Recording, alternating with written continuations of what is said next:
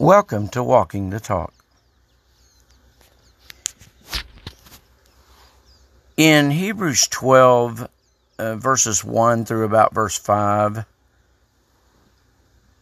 it says this, "Therefore, since we are surrounded by so great a cloud of witnesses, let us also lay aside every weight and sin which clings so closely, and let us run with endurance the race that is set before us, looking to Jesus, the founder and perfecter of our faith, who for the joy that was set before him endured the cross, despising the shame, and is seated at the right hand of the throne of God. Consider him who endured from sinners such hostility against himself, so that you may not grow weary or faint-hearted. In your struggle against sin, you have not yet resisted to the point of shedding your blood. And have you forgotten the exhortation that addresses you as sons?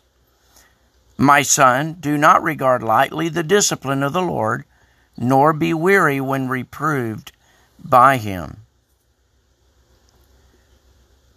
Struggling with sin, as we talked about in the last episode, does not imply that you've given up or that you've defeated. Many Christians say that. They say, well, I'm struggling with it, but what they mean is, I'm having a tough time with it.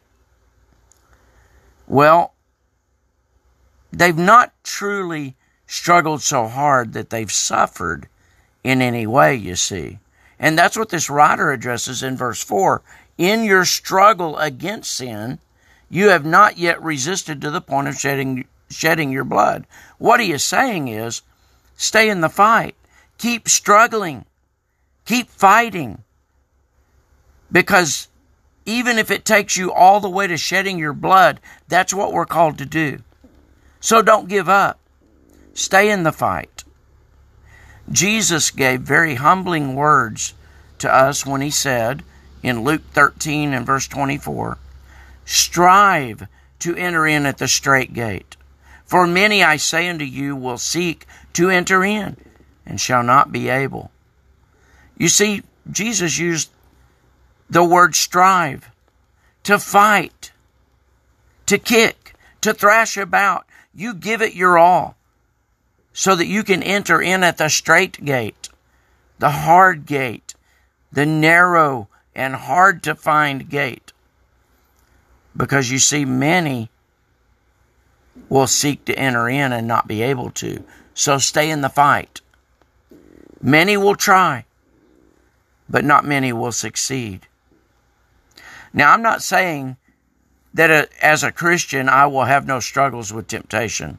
But what I am saying is that when I am tempted, I must make sure that I am fully submitted to God, and therefore will be able to resist the temptation.